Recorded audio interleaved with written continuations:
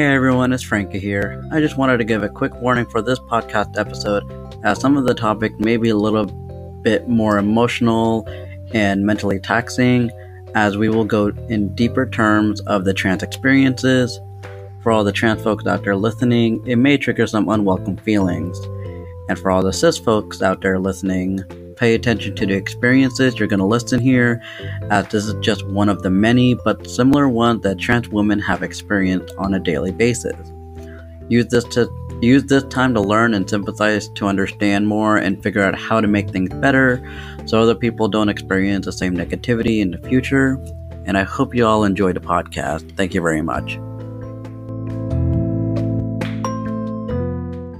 Hi, welcome back to another episode of Frankly Frankie. I'm Frankie, and today we have a special guest coming from the other parks, Jessica. Hi, guys. So my name is Jessica. I'm a trans woman. I go by she, her, and hers. I've been transitioning for about 3.5 years at this moment. Actually, it was 3.5 years from 2 days ago, actually. I work in theme parks, and I'm glad to be here, Frankie. I'm glad you're here. Now, you say you've been transitioning for the last 3.5 years. Now, what does that entail in your personal? So, kind of the backstory of me is that I knew I was transgender at a very young age, about 5th grade. Didn't come out actually until about 22 years old. It took me a while to actually get on estrogen. My parents denied it a lot. It was a very, very difficult road for me to get on on estrogen and testosterone blockers. And eventually it just became a routine thing where I felt like I needed to get on them without my parents' permission, because I was living at home in Naples, and now I live in Orlando. And it was a very difficult decision for me to do it. But after 6 months, my parents saw it, and I basically had to come out to my brothers. And yeah, I mean, it's been a hard road, honestly. And that's just a quick summary of what has entailed for my transition. But I've been living as a female for roughly 2.5 years. And I've had no surgeries. I have had nothing going on cosmetically. Everything has been through pills or injections, which I just got back on. I actually started with injections at the beginning of my transition for about 8 months, and then went to pills because of my anxiety. And then I just got back on injections. Okay. Now, I know it's very different between going on testosterone and going on estrogen.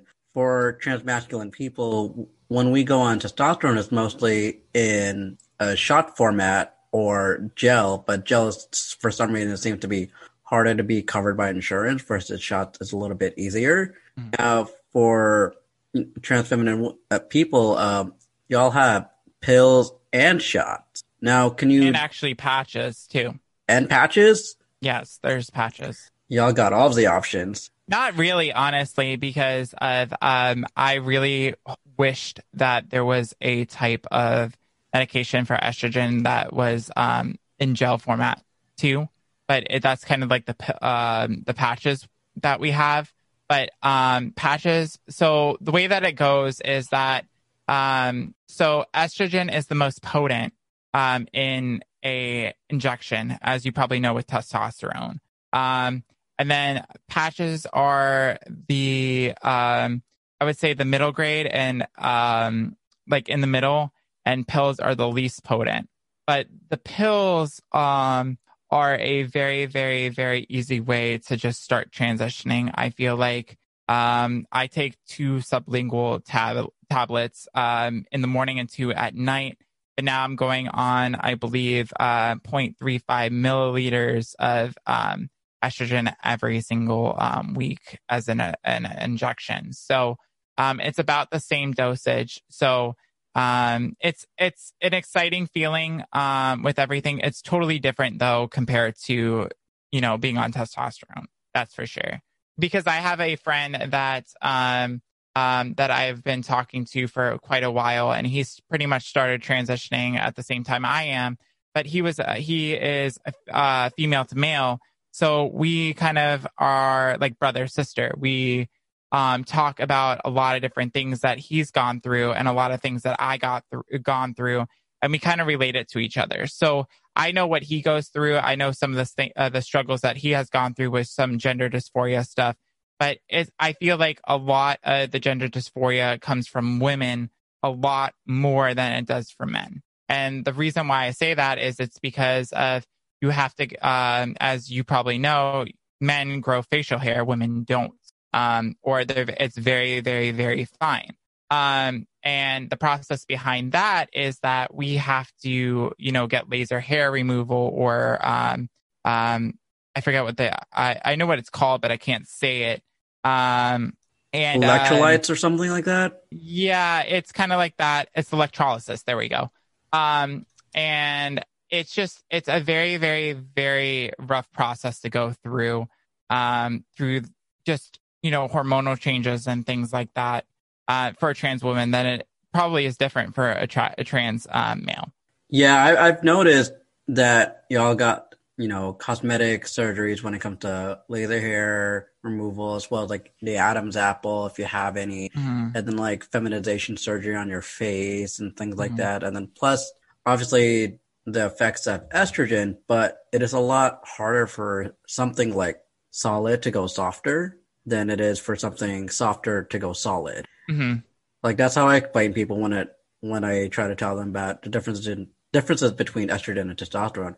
For trans male, it's easier for them to gain a more masculine appearance versus, a trans woman to gain a more softer appearance because those masculine tendencies or characteristics seem to be there still versus disappearing for trans male going into a more masculine presentation. Yeah, and the touch base on that too is that with my transition and the things that I have seen and witnessed, it's not as easy as what people intend to be like say as a transgender woman. It is for me working at a theme park. I have anxiety that I go out every single day, and I'm afraid that somebody's going to harass me. At home, before I actually moved out, I ran into one of my old students when I used to work for a learning center. And it gave me massive anxiety of just being able to go out and to do the necessary things that I needed to do. So like go grocery shopping or go to the doctor's office or go getting blood work, which I did today. It's a very, very difficult thing for me to, go through. And because I feel like trans women go through way more anxiety because of just that softer, appearance and the softer things, because we have trans men have a opportunity where their voice will deepen. They'll grow facial hair. They'll become a lot easier and they'll be more stealth in a way. But trans women, it's a lot harder because you don't have that, raise the pitch and voice. You have to work on it. You have to, like I said, you have to get the laser hair removal. You have to get the bottom surgery, which is basically the same as top surgery. So that's similar. But, and some people choose to do it and some people choose not to do it. For me, I have the preference where I need to do it. But also it's like you have all the facial feminization surgeries, like you were saying, and that's usually not covered under insurance. You have also the, breast augmentations that you have. That's not covered under insurance. So a lot of the mental struggles that trans women go through, it's very, very tough. It's a very tough road. And for where I have started, and just going back at that 5th grade moment, I knew that something was kind of wrong when I was doing a skit for my talent show that we had, and I was doing Hound Dog, and I had to dress up like Elvis Presley. So I had the whole, unitard on and everything like that. And it was scary because I didn't want to go out of the car. I was just breaking down crying after that point. I just didn't want to leave. I thought it was going to get made fun of. I couldn't be out there in public. And I started cross-dressing, when I was 12. And then my parents asked me at 16 if I wanted to be a girl.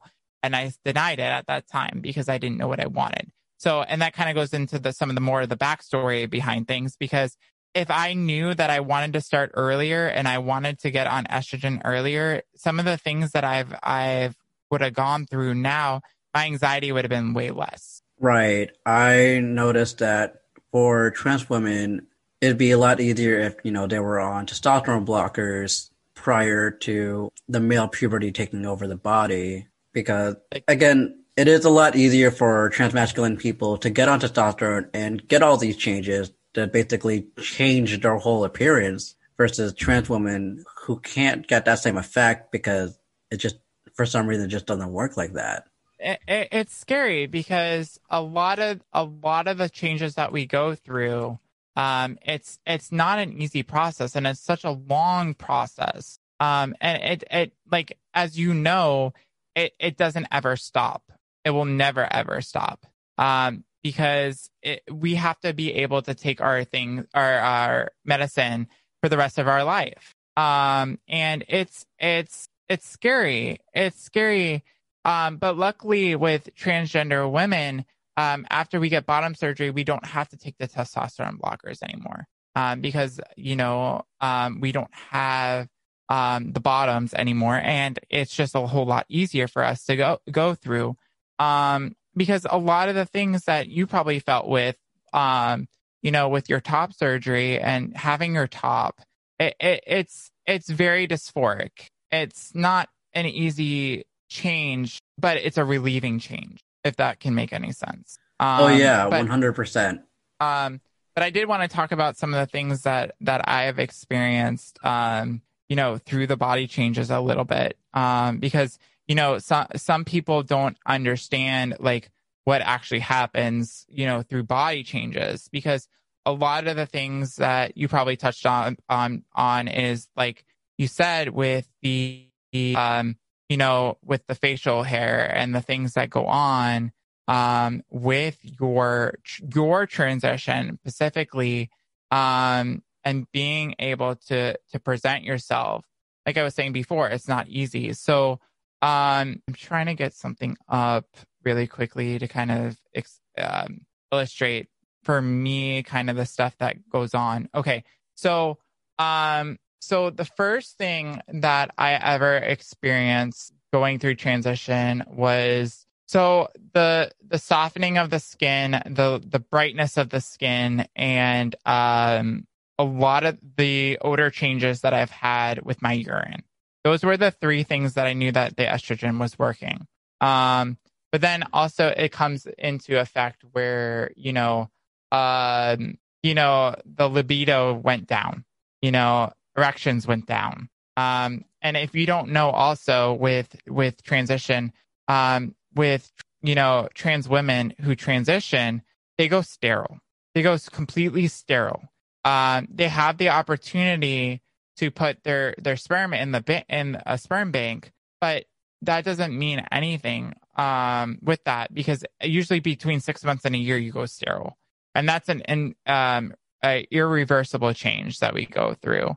But everything else has changed for me, where chest growth, so growing breasts, decrease in muscle mass strength, terminal hair growth, which on my chest, it's like the terminal hair has come now.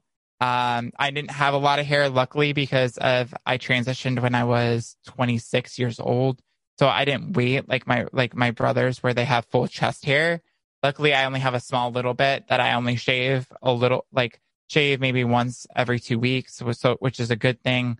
But it's the fat redistribution, which happened, started actually happening within the last 6-8 months. So that's like the longest thing that has happened. But there's a lot of girls that are out there that just it happens so quickly, but it also happens so differently for each person, as you know.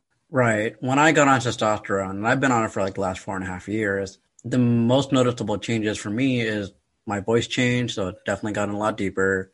My muscle mass has been a little bit easier to gain. I have way broader shoulders than I used to. Like, I used to be a boy's extra large 4 years ago.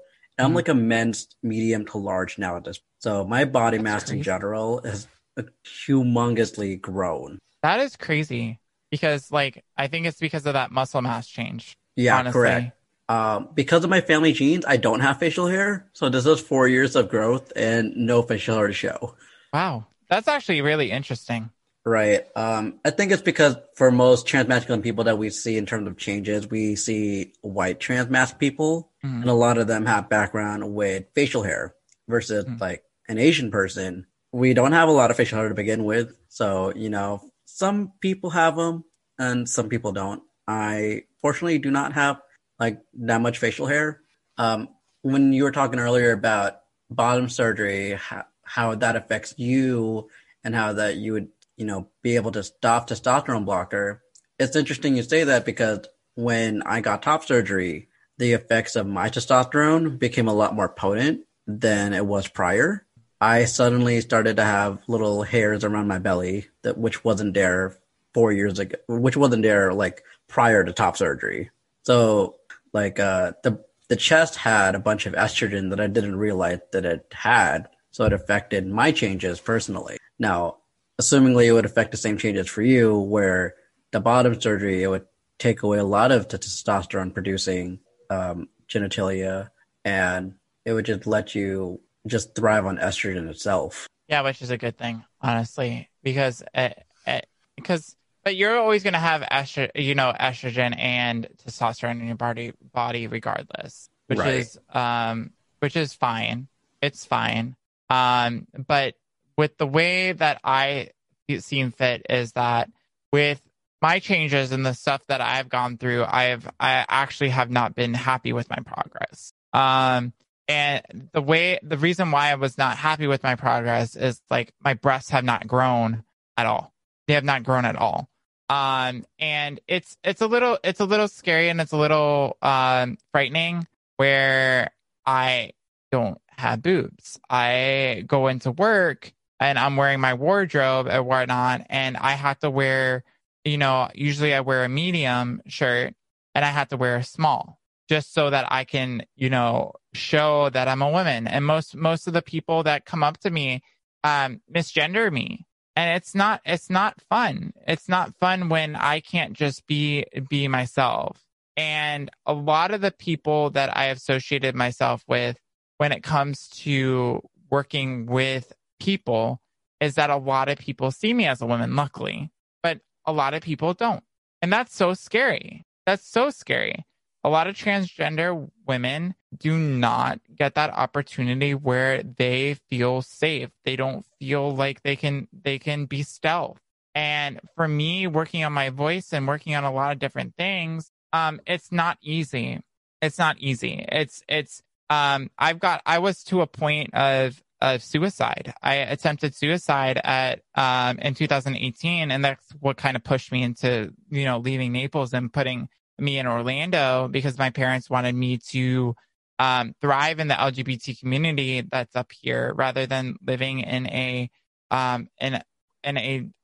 Republican town where it was not very acceptant. And that has changed my life tremendously. Honestly, it's given me a lot of confidence just to be able to go out there and say, "Hey, I can do this. I can do this. I can do this. I can do this." No matter what the struggles are. And for me, I'm a streamer. I stream on Twitch. And that was the first place I ever came out was on Twitch. Before I ever came out to my friends or my family or anything like that. And that was really the first place that I was able to kind of just be myself and be able to see some of the differences that I could tell that I was very happy with myself. And it grew and grew and grew, and it pushed me to a point where I felt that I could be finally Jessica. And that's the best thing. You probably could relate to where, when you started living as Frankie. And it's the best feeling in the world where you can feel like yourself. And as you go through transition, and as I gone through transition, it's been a whole lot easier.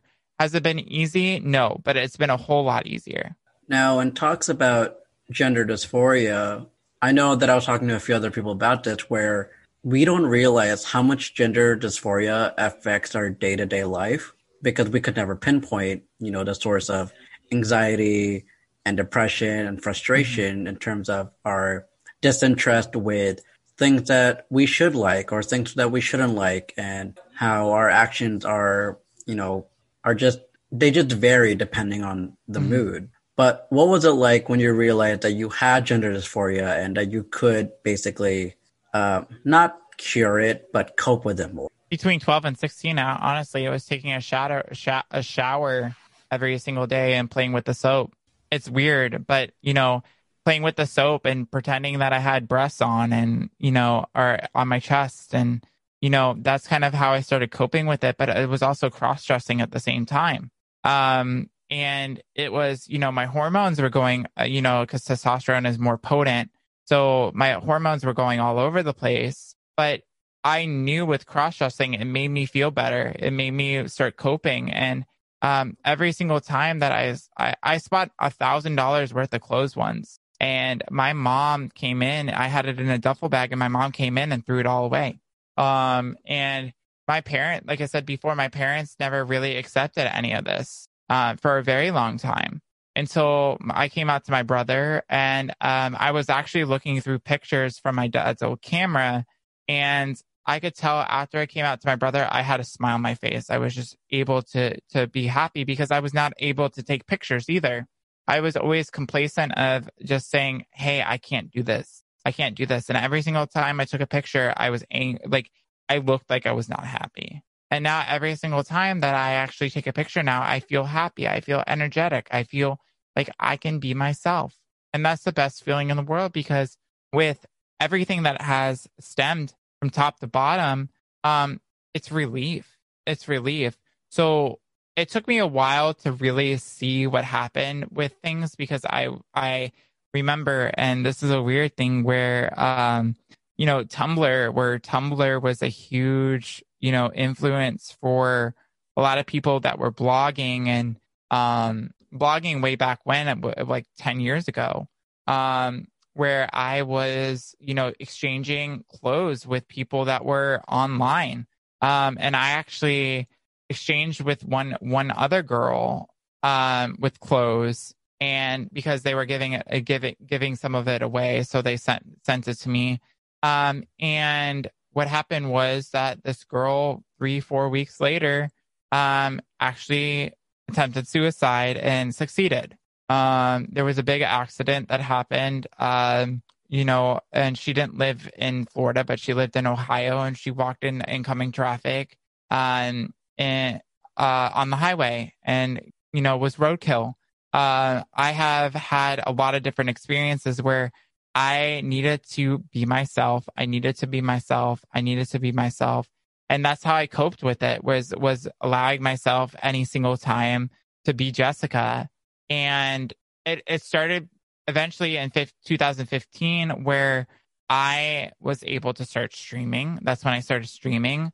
And then 2016, where I came out and was able to tell a couple people. I actually went out as Jessica for the first time with my friend in public. We went to a video game concert, and it was more specifically like Final Fantasy, where they were playing music, and it was actually like an orchestra concert, and it was really a fun time. But I remember going in a dress, and I was going in, in flats and walking into there, and I felt so awkward. I had people staring at me left and right, where I felt like I couldn't be there. And I remember one of my friends too that I went with, we went into a Ross where she stared down the person that is checking the clothes to try them on in the dressing room. And I asked her specifically, I said, hey, can I use the women's locker, like the changing room? And she looked at me and said, no. And my friend stared her down and literally said, didn't say a word and just stared at her constantly. And she said, fine after that. And I went in, and that was the first time I actually used the women's dressing room. And now it's totally different, where I walk in there every day at work, where I walk in the women's dressing room. And then also, like, I walk in the women's bathroom. That's another issue that comes up all the time with transition. It's like you walk into the bathroom and you don't know what's going to happen. And it's so scary with the transitional processes. But as I come through my transitional process, and as, seeing a year, 2 years, 3 years, 3.5 years, things have gotten, like I said before, a lot easier. But the way that I coped is having a good support system, which I have a great support system up here in Orlando. I have the people that at work that care, that stick up for me, even though they might not be friends or whatever, they stick up for me. I also have my parents now, or my mom, I should say, because my dad actually passed away in 2019. But also I have my brother and my sister-in-law. My brother calls me about bi-weekly, and he checks up on me just to make sure I'm okay. I see a therapist. I do what I need to do so that I can take care of myself. And that's how I'm Jessica. I wouldn't be standing here if I thought that I wouldn't be in a better spot where, this is a second opportunity for me. I'm a person about inspiration. I'm a person about different things where I can feel like I can go out and inspire other people. And that's what a lot of the people on Twitch say, that I'm inspiring, where I can go and just say, hey, I'm me. I'm happy to be me. And I show it. I show it every single day. And that's what I feel like with transition and being myself has really helped me strive to be a better person. I hope that makes sense and answers your question. Yeah, no, it certainly does. In terms of transitioning and trying to be yourself, it's definitely more inspirational than most people would think.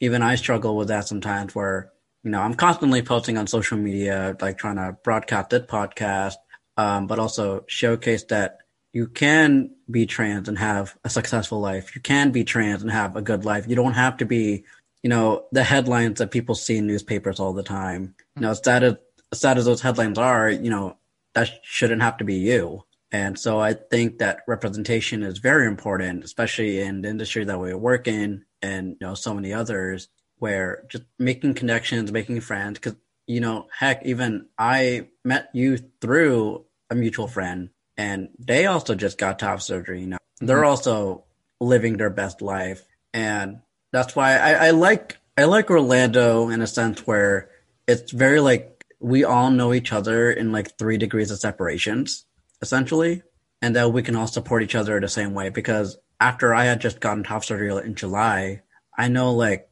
2 other cast members right after me got top surgery. Now, thankfully, our employer was able to cover these gender affirming surgeries. Now, I don't know about your employer if their insurance covers anything. So luckily it does. If it's medically necessary, at least what I read online it might not be on the policy, but through the company in general, if it's medically necessary, yes, it's covered. But the other cosmetic surgeries are not. Gotcha. Now, our mutual friend, they got their chest done at Celebration, but apparently that surgeon does breast augmentation. So maybe that'd be something you might look into? Question mark. It's something that I've always been interested in doing. But the thing is with that is that when I woke up in the hospital, I had 2 IVs in my arm after I attempted suicide. And I was in the hospital for 10 days. I had bowel movement problems and urinary problems, and I couldn't really function by myself. And it took my body a very long time for me to recuperate. But I'm always afraid of going in the hospital now because of having those 2 IVs in my arm.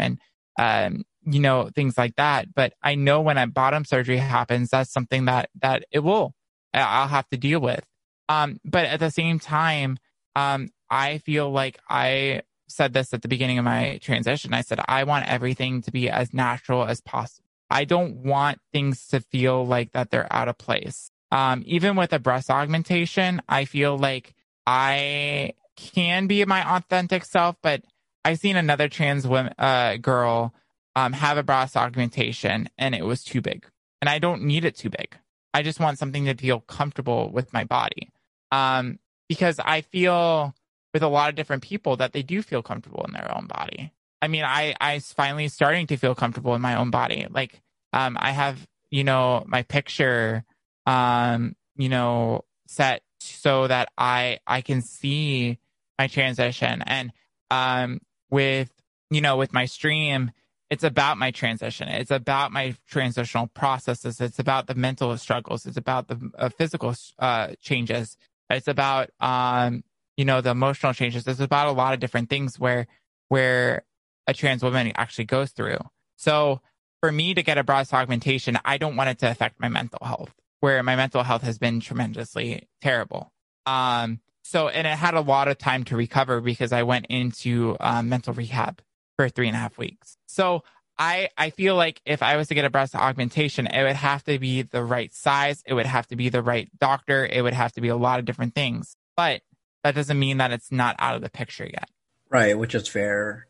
And now that you're back on injections, hopefully the potent, estrogen will help with breast growth? Question mark. Yeah, hopefully.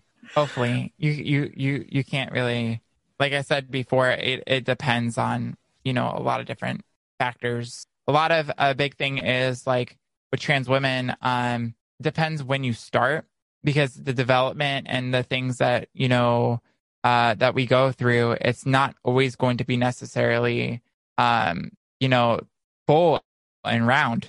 The last thing I heard you said was how the effects of estrogen differences depending on when you start.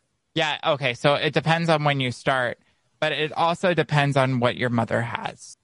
If your mother has a certain size, you're probably going to get one size below that. So I'm not very happy with mine, but I'm hoping that, like I said, the injections will definitely help. Hopefully, because you never know in terms of, getting hormone replacement therapy, what changes you'll have. Because I can look at my parents and I'm like, I still don't know what changes I would have, years down the line. It's scary. Honestly, it's scary because, the risks that you put your life in, just so that you can actually be your true self. It's scary. This whole process is scary, even to this day. Yeah, I mean, now it's a lot easier for trans youth or anyone who's older to gain the resources and support versus, something like 5 to 10 years ago, because I was also at that stage of Tumblr where I found out what gender identity was through Tumblr back in 2008 to 2012. It's like the golden age of Tumblr. Yep. That was the golden age. Yep. And I came out in 2011 officially, and I didn't even get on hormones until about 5 years after. But that was because I was having issues getting on hormones through doctors because they didn't know how to treat me. They didn't know what to do. They were ignorant. They didn't want to learn. And I kept getting sent between primary care and an endocrinologist and vice versa. I think one endocrinologist thought I was actually transitioning to a trans woman. And I was like, no, I want testosterone, not estrogen. That's a little weird. Yeah, but honestly, back then I was pretty much passing to an extent back then, but I also looked like a very young boy. I said, which I've seen pictures of. Yeah, I mean, I'll pull them up eventually, but I looked really young back then, but I still presented pretty masculine. So I get why she was asking me that, but also ignorance. It was not a fun. I'm sorry that happened because I had the similar experience where I came out at, like I said, 22. My parents said that they wanted to help. And they helped. They found me a psychiatrist, and they found me a psychologist, and they started doing the research and stuff like that. But my mom and dad really denied it every single time that I brought it up. I would bring it up every 6 months to say, hey, like, can we talk about this? And my parents were like, oh, no, I don't believe you. And I remember getting the National Geographic issue of, gender, that came out, I think in like 2013 or 2014. And I handed it to my parents and they read it and they said that I didn't fit the norm, even though my mom said at 16 years old and asked me that question if I wanted to be a girl. And she knew I was cross-dressing. She knew I was putting on makeup. She knew a lot of different things, but she just didn't want to accept it. Which is it's a crazy thing.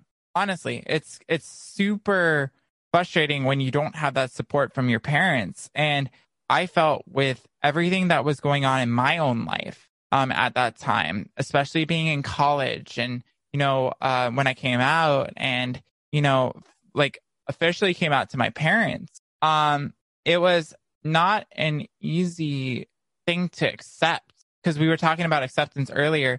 It was not an easy thing for me to accept if my parents were not going to accept it, because I really went through my parents for a lot of different things because I was super dependent on them. So even though I was pushing and pushing and pushing for this opportunity, it didn't really come until I said, hey, I'm going to Planned Parenthood. I'm doing this myself. F you. See you later. Like I'm so out of it. And I was to the breaking point where I needed to do it for myself. And my mom comes in 6 months later and says, she looks at my estrogen and she says to me, you're transitioning, aren't you? I said, yeah, I'm transitioning. And she goes to me, and she's like, why didn't you tell me? We could have put your sperm in the bank. And I'm like, you never accepted this anyway. Why would you do that for me? So it's a little frustrating when a lot of the different things in my own life stemmed from saying, I knew I was a girl. I knew I was a girl. I knew I was a girl. I knew I was a girl. And now when I started transitioning at 26 and now I'm pretty much 30, it took a long road for me to get to. It took me a long road to get through, but I'm here. I'm happy to be myself. I'm happy that I can, live as an authentic woman. And it's not as, I don't want to say it's as difficult now as it was then, but it's still pretty difficult. Oh, for sure. Like in terms of like personal difficulties, it's still there. But now there is definitely a lot more resources and a lot more representation. It can definitely change, I guess, in a faster sense for people to understand what trans people are versus like way back when we had like literally no representation. Now, this is a picture of me back in like middle school, high school. Wow. So again, I was presenting pretty masculine back then. So hence, I guess why the doctor was like, oh, so you want estrogen? I was like, no, I want the other one. Yeah, I can see that honestly now. If I showed you pictures of mine, you could see that I'm totally masculine. I dressed up masculine, but there was little scenarios too where I was growing up where I felt that, I was looking at dress shops when I was walking by, or bridal shops, or, lingerie, or things like that, where I was just like, I need this, I need this, rather than just wearing, the Hollister and the Abercrombie and Fitch that my mom bought me and trying to be preppy. Yeah, I'm serious. She bought me Abercrombie and Fitch and Hollister and American Eagle and all this stuff. And I was very preppy when I was in high school and I was in college. I was very preppy. You had tall collared shirts and everything. I did. And I showed a picture of myself in 2009 where I was the captain of the swim team. I literally, you could see my six pack on my abs. And that was crazy. That was back in 2009, 2008, 2009. So I presented hugely masculine, but I had those female tendencies and the feminine tendencies where I felt that I needed this. I needed to be a girl. I needed to feel like myself. I needed a lot of different things that my parents couldn't do for me. And that's what took so long. I knew what the effects were. I knew what the research was. I knew at 18, I knew it, and I wanted to do it so bad, But it got to the point of where I was 26, 8 years later, where I said I'm doing this now, and I did it. And it takes a lot for just that push to have you transition for yourself. Mm-hmm. Like I came out back in 2011, but I didn't really start medically transitioning until like 2016 when I realized that I was going to lose my health insurance. Yikes. So, because my parents my dad was military and I was in college at the time, but we didn't go by the college rules or whatever, where like at 26 you still have your insurance with your parents. But with military insurance, that wasn't the case. It stopped at 23.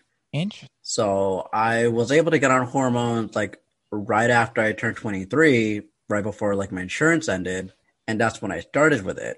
And I've been on hormones ever since. But that push was because I was going to lose my health insurance, and I didn't know how else to get on hormones because the Planned Parenthood where I lived weren't doing that just yet. So I couldn't really get on hormones any other way without shelling out a bunch of money. Yeah, which is unfortunate, honestly. Luckily, I had that fortunate, part of that. My parents were paying for my insurance anyway. I was working a part-time job in 2016, but I was working 40 hours a week. And we were just waiting for me to be full-time, and then I could get off my parents' insurance. But it was a point where I felt that at that time, I couldn't take it anymore. And there was a point also where I was in the learning center where the girls were like, "Why are you wearing skinny jeans all the time? There's something going on." Like they could start seeing changes at 6 months. And that's scary when a middle school girl is starting to make fun of you because of the changes that your body's going through. It's like, I have to go through a second puberty, which you went through. It is not easy.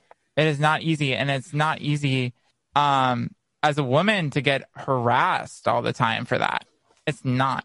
Especially when we have such, a binary way of looking at what men and women should look like. And especially when trans women in general are like always the butt of a joke, which is obviously terrible. And it's also trans people of color too. Honestly, they get more harassed than anybody else. Oh yeah, like I hate the meme that it's a trap, because the connotation of the meme of it's a trap, means that trans people are a trap. So it's very disheartening to see that all over in various sort of like meme formats. I've had plenty of people come up to me and ask me about like my transition. And actually, there was a guy that asked me about what does trap mean, and I had to explain to him what it meant, and he really understood what happened with that. And it's scary to say that I could be a trap, and I'm not a trap. I had a relationship with a guy. He used me for sex. So I got sexually abused, and he said that I was a trap, and it's not fun. No, it's not. That's why, like, me personally, I still have like a hard time figuring out the dating scene in general. Like, yeah, we live in a very blue area, but it's still very scary to be like, well, I don't want to put that I'm not trans on dating app because I don't want to like lead people on, and I don't want them to think of the trap.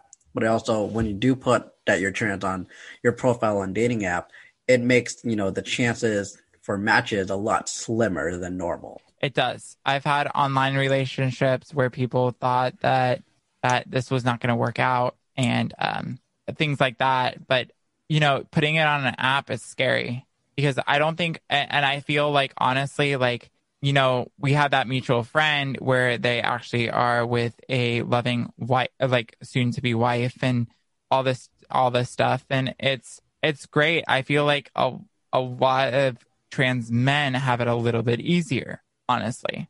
It goes back to what I was saying before, with that, and about being stealth. But, and you could put your feedback in this too, but, my feedback is that if I go in there and I am as a woman, and I go in there into a relationship and I don't disclose that to them in the first or second date, what's going to happen? You can be harassed and, in the worst ways.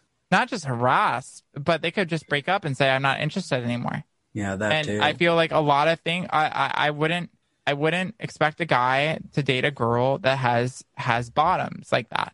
Yeah, and the risk that you take for outing yourself on the dating apps, it sucked because you risk yourself by outing yourself every single time, but also people know what you look like now, and that would greatly you would have a greater chance of being found out via social media and apps since if you put your gender identity or your pronouns or any Mhm. sort of title within those realms. Yeah, I on like my Twitter feed, I have it says LGBTQ plus or LGBTQ and transgender advocate, and I basically say she and her, and then I basically have my hormone data on there, when I started my pills and my shots, but a lot of people, if they ever came across it, they would say, hey, I don't want to do this. I don't want to be a part of your life because you're a trans woman. I feel like,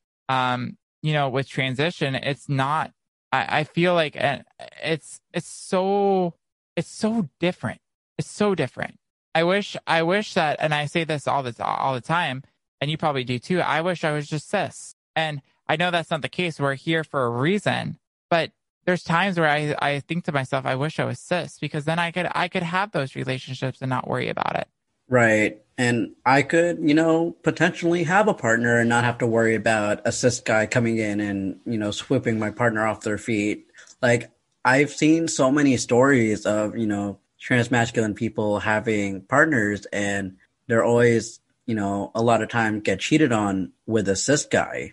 Like, you feel like you're never manly enough, but in your case, you feel like you're never womanly enough and you're never enough of one or the other, which again, the transphobia is very rampant, but I do wish that I was cis a lot of the times, then I wouldn't have to, have to be on shots for the rest of my life, have to pay, X amount of money for surgeries, or I wouldn't like all that money that I, spent on transitioning. I could spend it on so many other things. You could buy it on a nice car. You can go on a nice vacation. You could do I so many other things. I could visit every single Disney park in the world and then have more money left over. Like, it's ridiculous at how much hormones are and surgeries and, clothes and, trying to move yourself to a safer place to just be Mhm. out and open about. Yeah, a 1 month. I'd say it's about a. Let's say about a 1 month. It's about 1 to 3 months worth of shots. It was $45 on insurance, and that's a lot of money. I mean, it's not feasible when we work at these theme park jobs. It's not feasible. Like I was telling you earlier, when I got on the auto injector shot, this is one shot. Now I have technically a 3 months supply, which is 8 because I take my shot every like 10 days. So 8 shots equal without insurance, $1,200. That's $150 a shot. Yikes. So like without insurance, this would not be feasible. Now, luckily with insurance, I'm able to afford these. But if I didn't have insurance, it would have been game over. It's ridiculous at how much hormones can cost, how much surgeries can cost. Because I think the average for top surgery for transmasculine people, it's about $6,000 to $14,000, and that's not including hospital fees, post-op care, being out of work for so long, and all that other stuff. I believe if you think about it, with trans women, I believe it's way more than that. I've heard it between $25,000 to $50,000 without insurance. And it depends on the surgeon, which is scary.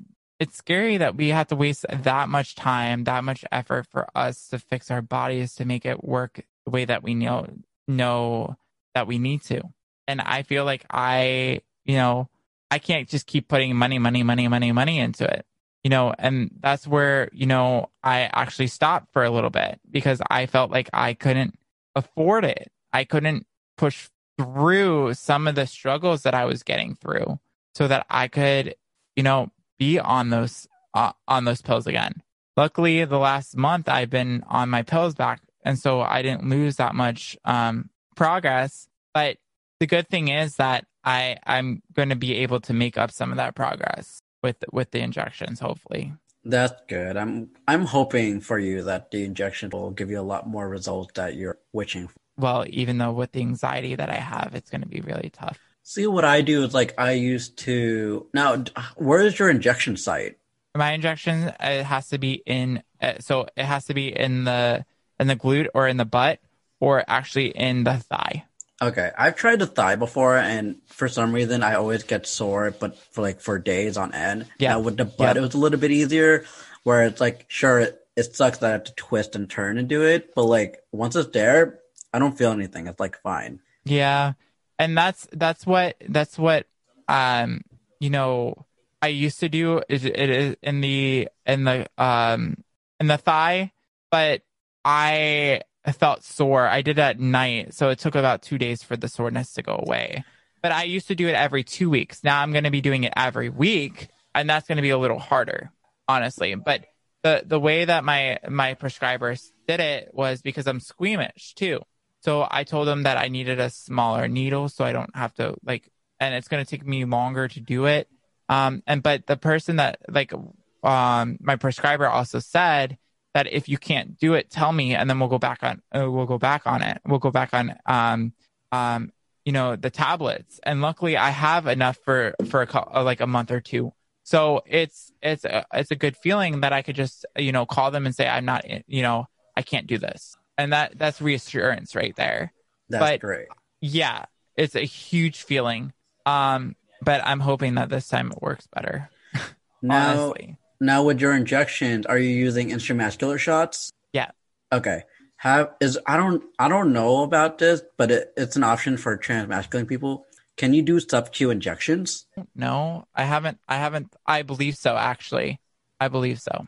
Now, I only say that because I found sub-Q injection tend to be a lot easier because it just goes on your stomach, and because there's not a lot of muscle there, we're just mostly fat. It doesn't leave your injection site to be sore versus your thigh. But I also think with the way that I was doing things, I was sitting down constantly and not moving around. So when I was starting to take it, so I was sitting down and not moving a lot. But now with being in a theme park job, I think the soreness will go away. And I can always ice it and heat it. But I'm gonna test it for a month and see what happens. And if I don't like it, then I don't like it, and I can always switch back. Which is great. Yeah, it's a relief, honestly. But and then I've also thought about patches too, but there's a huge risk with that with skin rashes, and I don't want that happening. Nope, I'm good. Right? That's what I'm like. I'm good. And plus, with the job that I have, I'm outside, as you know, and if I'm outside and I am like what do you call it? I am sweating, the patch could come off, and that's what I don't want. I don't want that where I can have it fall off, and then people are like, "Oh, you're smoking." I'm like, I'm not a smoker. You're like, no, I'm good. This is for other reasons. Right. Yeah, it's interesting and crazy the difference, MTF and FTM transitions. It's interesting though. It's interesting because you don't I have an idea of what you go through, but I bet you don't have you probably have an understanding, but you don't have that whole knowledge. Do you know what I'm saying? No, because not at all. It's because it's you don't know the struggles that I go through, and I don't know the struggles that you go through. But the thing is that we're both transgender people. We both can support each other. We both can help each other out through our struggles. But the crazy thing is that, you have no idea. I have an idea of yours because I have a talk, but it's totally different and totally interesting. And if you're thinking about, and you're listening and you're thinking about transitioning, and you are identify as a female, and you were assigned male at birth, and you are female and thinking about transitioning, make sure you do your research, because a lot of different things that stem off of it, you need to have so many things right for you so that you can transition. I know I had a heart condition where my doctor was scared of even putting me on estrogen because of that, but also my mom has blood clots. So blood clots runs in the family. So you have to watch out for stuff like that. And it's scary. Oh, for sure. I ended up having high hemoglobin while being on testosterone, and I would have to go to a blood bank every couple months and give them some blood until we realized that how often I take my dosage and how much my dosage was the biggest factor. Now, before I used to take it every week because I started off with every 2 weeks, and then I was able to like half the dosage and try to do it like every week. And we found out that was causing my hemoglobin to get higher. And so we decided on a sweet spot, which is like every 10 days. And now because of that, it gives the testosterone just enough time to taper off and, be okay whenever I have to redo my injection. Which you probably feel the effects of it too, where, you feel like that rush and adrenaline and then it dies out, right? Actually, no. So the same way people like experience this cramp and stuff while under a period, like I never did. So even though I do my injections like every 10 days, I don't feel the rush of adrenaline that a lot of other people I know get. I don't know what it is with my body. I couldn't tell you why, but I don't. I have to put a reminder on my calendar when I have to do my shot because I don't feel the day that I need to do it. If that makes sense. Like, when like how you said, like the rush of adrenaline and it tapers off, a lot of people will feel like tired or something, or, feel less or feel more drowsy. I don't feel that when it came to testosterone. So I have to put a reminder on my phone to remind me when to take my shot because I'm not going to I don't have an internal clock to click it in my mind to be like, oh, I have to take my shot this day or I have to take it in a couple of days type of thing. Yeah, because you probably have to, because it's every 10 days. For me, I can take it, I have to take it every 7 days. So it could be more of a consistent basis where I know at, Monday night at 9:00, I have to take my shot. It's totally different. It's totally different. But when I was on shots for every 2 weeks, I would feel it and I would be like, whoa, like I am super emotional. And then it was just like, oh, it tapered off really bad. And then I'm like, I'm tired. And I'm like, whoop, here we go again. Kind of like a sugar rush. Yeah, and it's a huge weird side effect that comes with being on estrogen.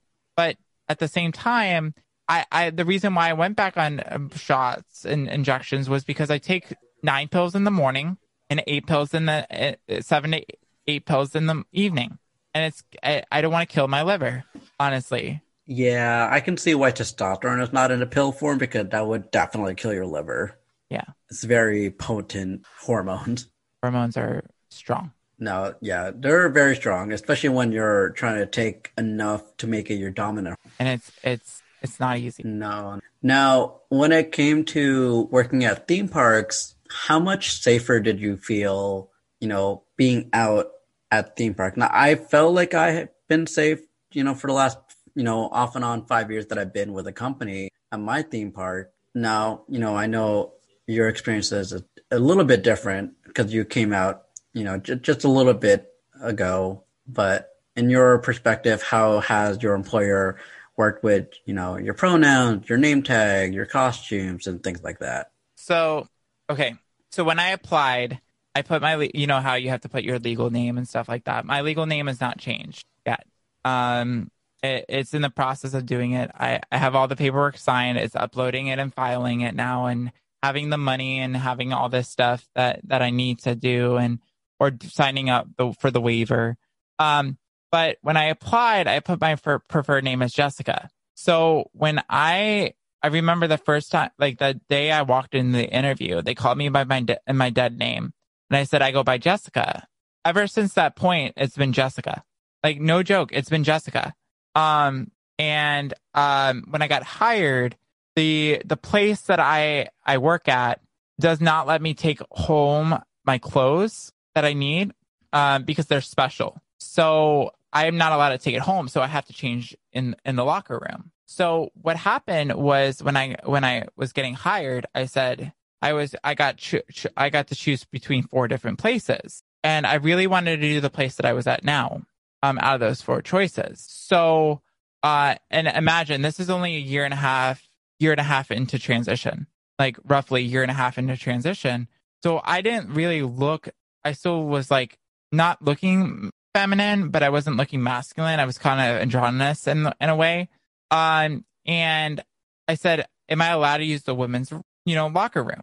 Because if I was not allowed to use the women's locker room, then how was I going to be able to do this venue in this place? So what happened was after that, this was a supervisor.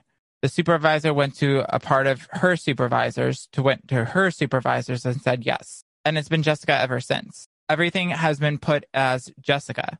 My name tags were given to me as Jessica. Unfortunately, my badge that I get into work does not have that because it has to be legal. But every single thing that they do, it's Jessica, unless it has to be specifically by my legal name, except like on legal documents. So there's been times where my leads have said have called me or wrote my name by my dead name. And I told them right away and they apologized and they never did it again. I love that for you. That sounds great. Now, because I don't know very many people working at the other theme park, it's so heartwarming to hear the changes that they made, just to be done right away. It was done right away, but it was done seamlessly, which is a hard thing. Like, it wasn't like a hard thing to do because of, it was one mistake at the beginning and then it was like, it changed right away. But I also had an instance where I was coming into work where I told them my preferred name was Jessica instead of my dead name, because they were thinking us by what our badge was. And I said, I go by Jessica. And they just completely ignored it for days on end. And I was just frustrated. So I go in with headphones on because I don't want to deal with that anymore. So that's the way I cope. Like we were talking about earlier, when it comes to work, that's how I cope. But all my coworkers treat me as Jessica. All the girls in the locker room treat me as Jessica. They treat me as a woman. They treat me as a girl. They don't harass me. They talk to me like every other girl. I've never gotten a bad look in the women's locker room. And it's just a huge sigh of relief where, the team has my back. I remember taking a picture of myself 2 or 3 months into working, and they called me a trainee, in Portuguese, and taking a picture without my permission. And I was allowed to go run after them. I've had plenty of people that I have cried to about, the harassment I get at work. But I feel like there's a lot of people that respect me in that case. People that call me sir and him and he are the people that are ignorant. But I've had people that are from my hometown in Naples where they came up, they have met me, they have seen me, they've seen me be happy. And they had an instance where there was a girl, it was one of my best friends in high school's friend, treat me as a girl. There was when I was a swim captain, this girl was the swim captain, another swim captain, where she treated me like a girl. So my working experience at my job has just been treated as a girl, and no one has treated me like a boy. I love that for you. And it sucks when people would just speak another language and call you a tranny, unfortunately. It's sad. It's ignorant people. It is. I remember during 5 years ago when I first came to Orlando and work, I have been outed through Yik Yak. So I came stealth for the most part because I wasn't sure how Orlando was going to be and never had friends down here yet. And I was on the college program and I was outed through Yik Yak. Mm-hmm. So it was not a fun time to be outed through Yik Yak. So I had to re-out myself again through social media because I didn't want those people to take that consent and power away from me. So I'm out on my own terms, but because it's my own terms, I feel it's okay. Which is a good thing, honestly. And like for me, it took time for me to get to that point. I don't think, honestly, I don't think I would have gotten to the point of being able to stand up for myself if it wasn't for the mental rehab center that I went to after my attempted suicide. So with everything that has gone on in my life, it's a sigh of relief. And I bet you feel like that too. Oh yeah, for sure. And the fact that you were able to get help at that rehab center, speaks a lot when you can get help correctly. Because there are so many cases where trans people would be treated very wrongly in medical and hospitals, clinics. Well, remember what happened when, our last president was in office? They took a lot of our rights away. Mm-hmm. Yeah, they took a lot of our rights away, and I had a panic attack when the election was coming up this past year, because I was like, if he gets reelected, then what's going to happen to me? Because a lot of the inspiration that I got from, just to be able to start transition was because of that president back in 2016, and just being able to be myself and to be comfortable around it. And then everything happened. And a big thing was that I was actually about to go in the military so that I could have that HRT that I needed. Yeah. I mean, politics aside is very scary, because when I was younger, I wanted to join the military. My dad was in the military. So I was like, felt like the right thing to do type of thing, oldest child, join the military. But because I realized and found out that I was trans, I could not. And then, what our last president, that was not a thing. And now, like, our current president definitely overturned that, but it's still, a very difficult thing to join regardless, especially if you are trans. And now I've basically gone past my want to join the military. I'm pretty much happier down here in Orlando.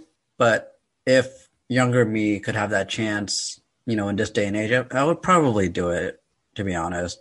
And that's what I was thinking of at 18, was to do it.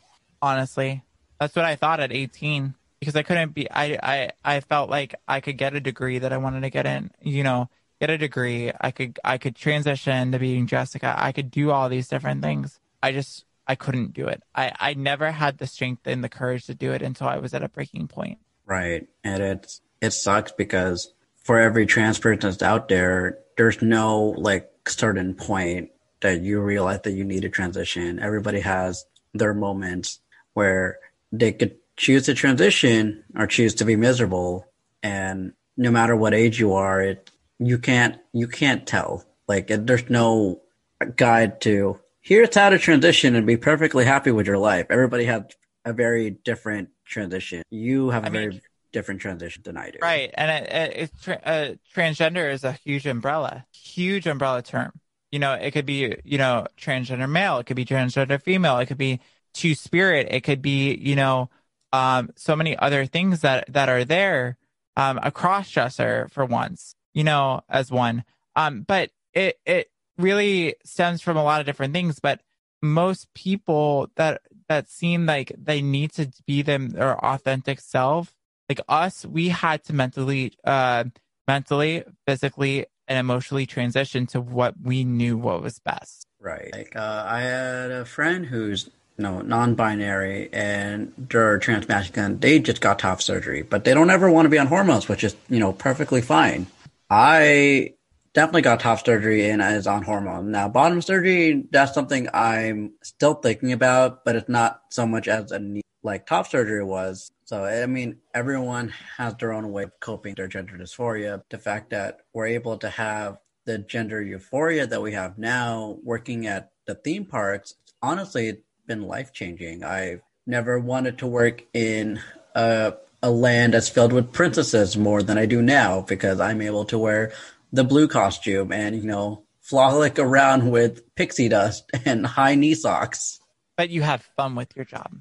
Oh, yeah. I loved every second of it. I tried on so many costumes all over property, and it's so interesting to see what gives you the most gender euphoria. Right. And that's what I felt like with the last outfit that I wore when I went to a different venue just to help out, was that I was like, oh, look, I was so happy that I didn't want to take off the uniform.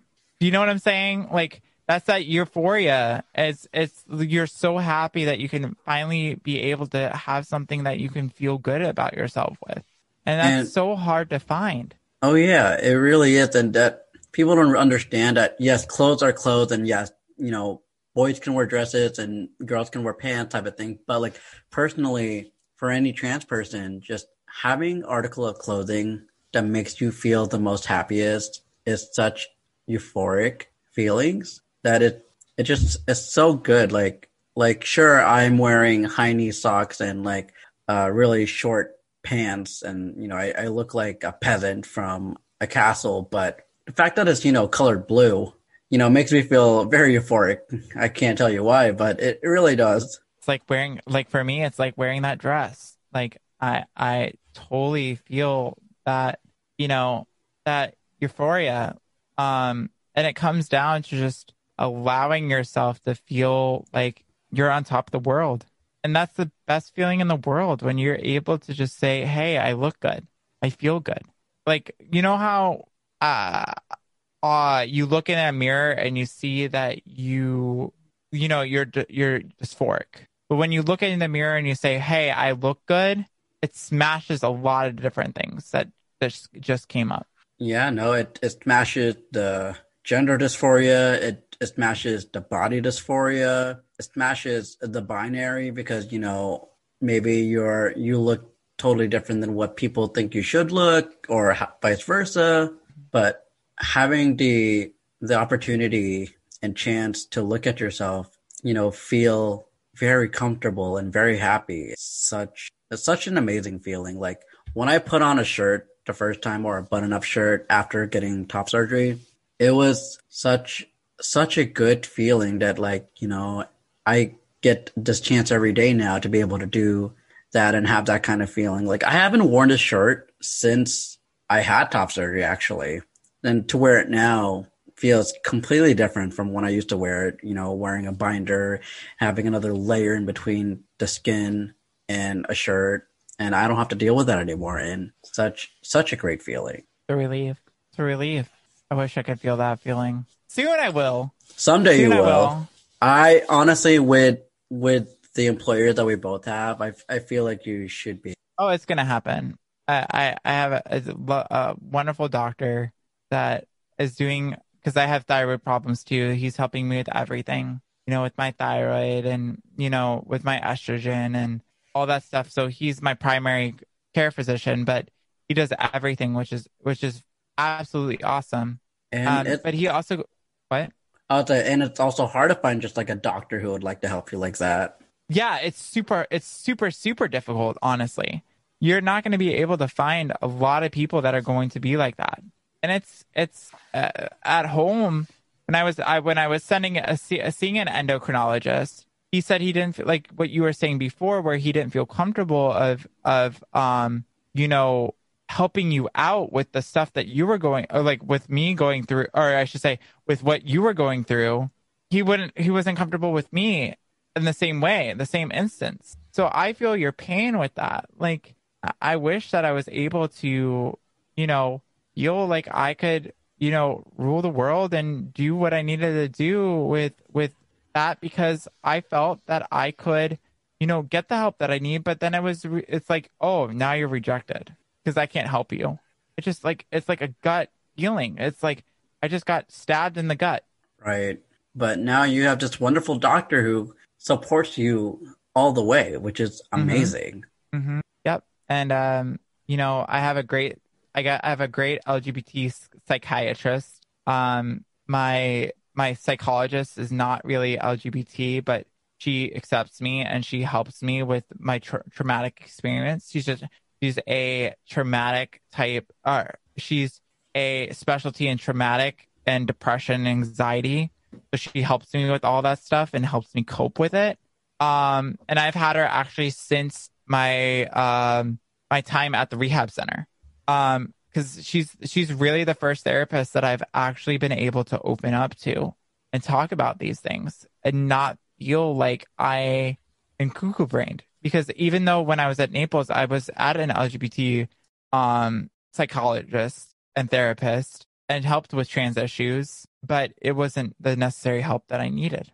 And now that she's seen you thrive, between the rehab center and now, so, you definitely made amazing progress, especially with everything you just told me. And Not just transition stuff, though.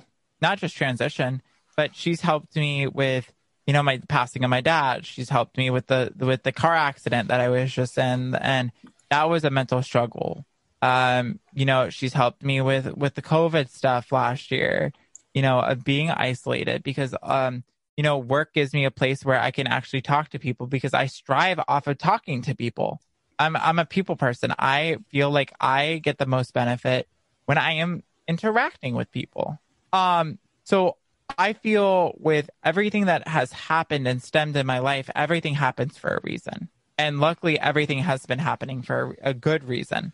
Oh, I 100% believe that. Like, I wouldn't be here if I didn't have the support that I have now, but I also wouldn't be here if I didn't struggle myself to push for my personal transition. And now with the power of social media, I've been out there more so than most people have, but I've been using my social media as for exposure, for representation for others. Right.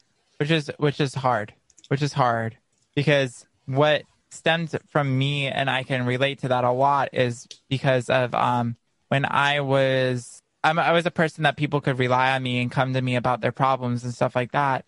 But the crappy thing with all that was that it pushed me to a mental state that I will never return to. And I don't want to ever return to because I don't want to ever be able to put my body and my mind and my life in jeopardy anymore. And that's the scary thing when it comes to everything, is because you're putting your life in jeopardy. Right. But, for both of us working at theme parks and with completely different transitions and different perspectives and stories, I feel like at least with this episode, somebody will get something out of it, whether it's from you or from me or from both of us. There have been so many trans youth coming out in the last 6 years that I've been down here in Orlando off and on, that it's insane to see, so many people wanting to be their true self, starting to be their true self, only because they find out that there are people like them, that there are people that can live a life successfully, can go travel, can go, work at these industries, especially in the theme parks, and be able to have fun and live life. Like, you have your hobbies, streaming. I don't know what hobbies I have now besides eating food and doing this podcast, but it's still something. Like, I'm still very active on social media, where I do say, I do celebrate the trans stuff. Like, today, actually, at the recording of the podcast, it has been 7 months since I've gotten top surgery, and that it's already been 7 months that I've already made this life decision and procedure. Which is probably a huge sigh of relief. Oh, 100%. And the fact that this coming May will be my 5th year on hormones. Like, I was like, hello, 5 years has passed already? It's crazy. Yeah, and that's what I was saying about on Valentine's Day, because it was 3.5 years of being on HRT. It was like, wow, time flies. Time flies. It really but the does. one piece of but like, if you're listening to this, and the one piece of advice that I have is that if you are getting to a point where you feel that you're struggling, reach out to somebody, please. Your life is too precious to try to take your own life. And then also make sure that you have that support system, because if you have somebody there that you can talk to and listen, then it's going to be a whole lot easier. Don't ever put your shoes in the shoes that I was in. Please. It's scary. You can reach out to either one of us. Like, our social medias will be in the description below. Like, transitioning is life-changing, but only if you are able to make that choice to be true to yourself. And no matter how you transition, that doesn't matter. It's just a matter of fact that you are transitioning to be your most authentic self. It's what's going to help you live a better life. It's not even that, though, too. It's more of, how can I put this? it's being acceptant of yourself, I think, is the best way to put it. Because if you're not acceptant of yourself, of being who you are, I think that's going to be the hardest thing to overcome. The longer that you put that off, the harder it's going to be. Which is true. I couldn't put that into words because I had came out at, I guess, such a not super young age, but we're an age where I had already been presented masculine for so long that it wasn't something that I had too much trouble accepting, if that does make sense. But in general, transitioning has definitely saved my life in more ways than one. So it has. It's changed my life tremendously, and I'm happiest I can ever be so far. And I'm hoping that later down the road, it's even better. It can only go up from here. That's all you can really say, that it's going to go up from here. And it's going to keep taking off and off and off and off and off. Now, to wrap up this podcast, what's your favorite caffeinated beverage? Oh my God, you got to be kidding me. I don't drink caffeinated beverages. Oh, really? You don't? I do not, actually. Okay, what's your favorite drink, I guess? What? Favorite drink? Yeah. You really want to know what my favorite drink is? Yeah. Water. With no flavoring, just water? Just water. I just drink plain water. Yeah, I'm the worst. There's some times that I have like a soda here and there, but it really just depends on what I'm craving for, honestly. But I will not ever really drink soda religiously. I used to drink soda growing up, and my parents took it out, and I stopped drinking it.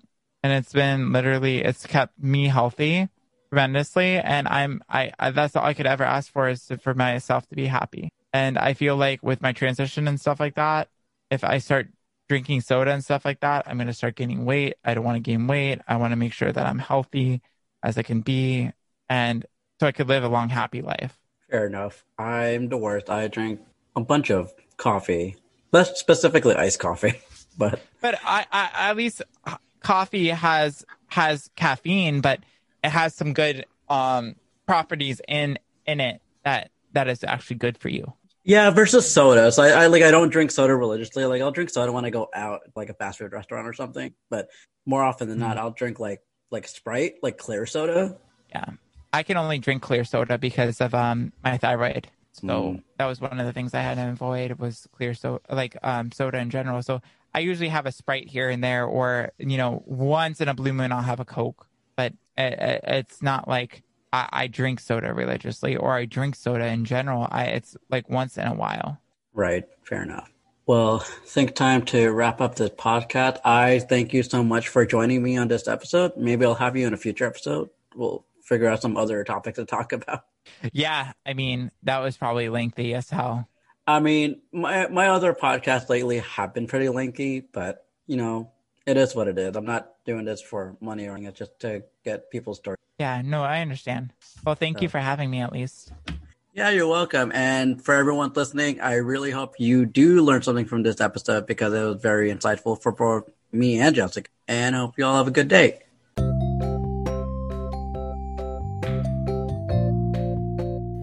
Hey everyone, thank you for sticking around. This marks my last episode for my first season of the podcast, and if you have made it this far, thank you for all the support. I know things have been a little shaky recently, only because I just started going back into work, so trying to get back to the groove of things.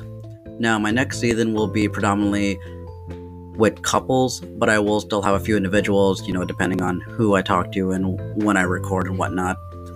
Now, the first episode of my new season will be featuring MJ and Eli, and we will be talking about basically radicalization and, religion trauma and growing up in like a conservative household, which they both are very familiar with. So hopefully you will enjoy that episode and, the rest of the content that I will be making later on. Thank you all very much and have a good day.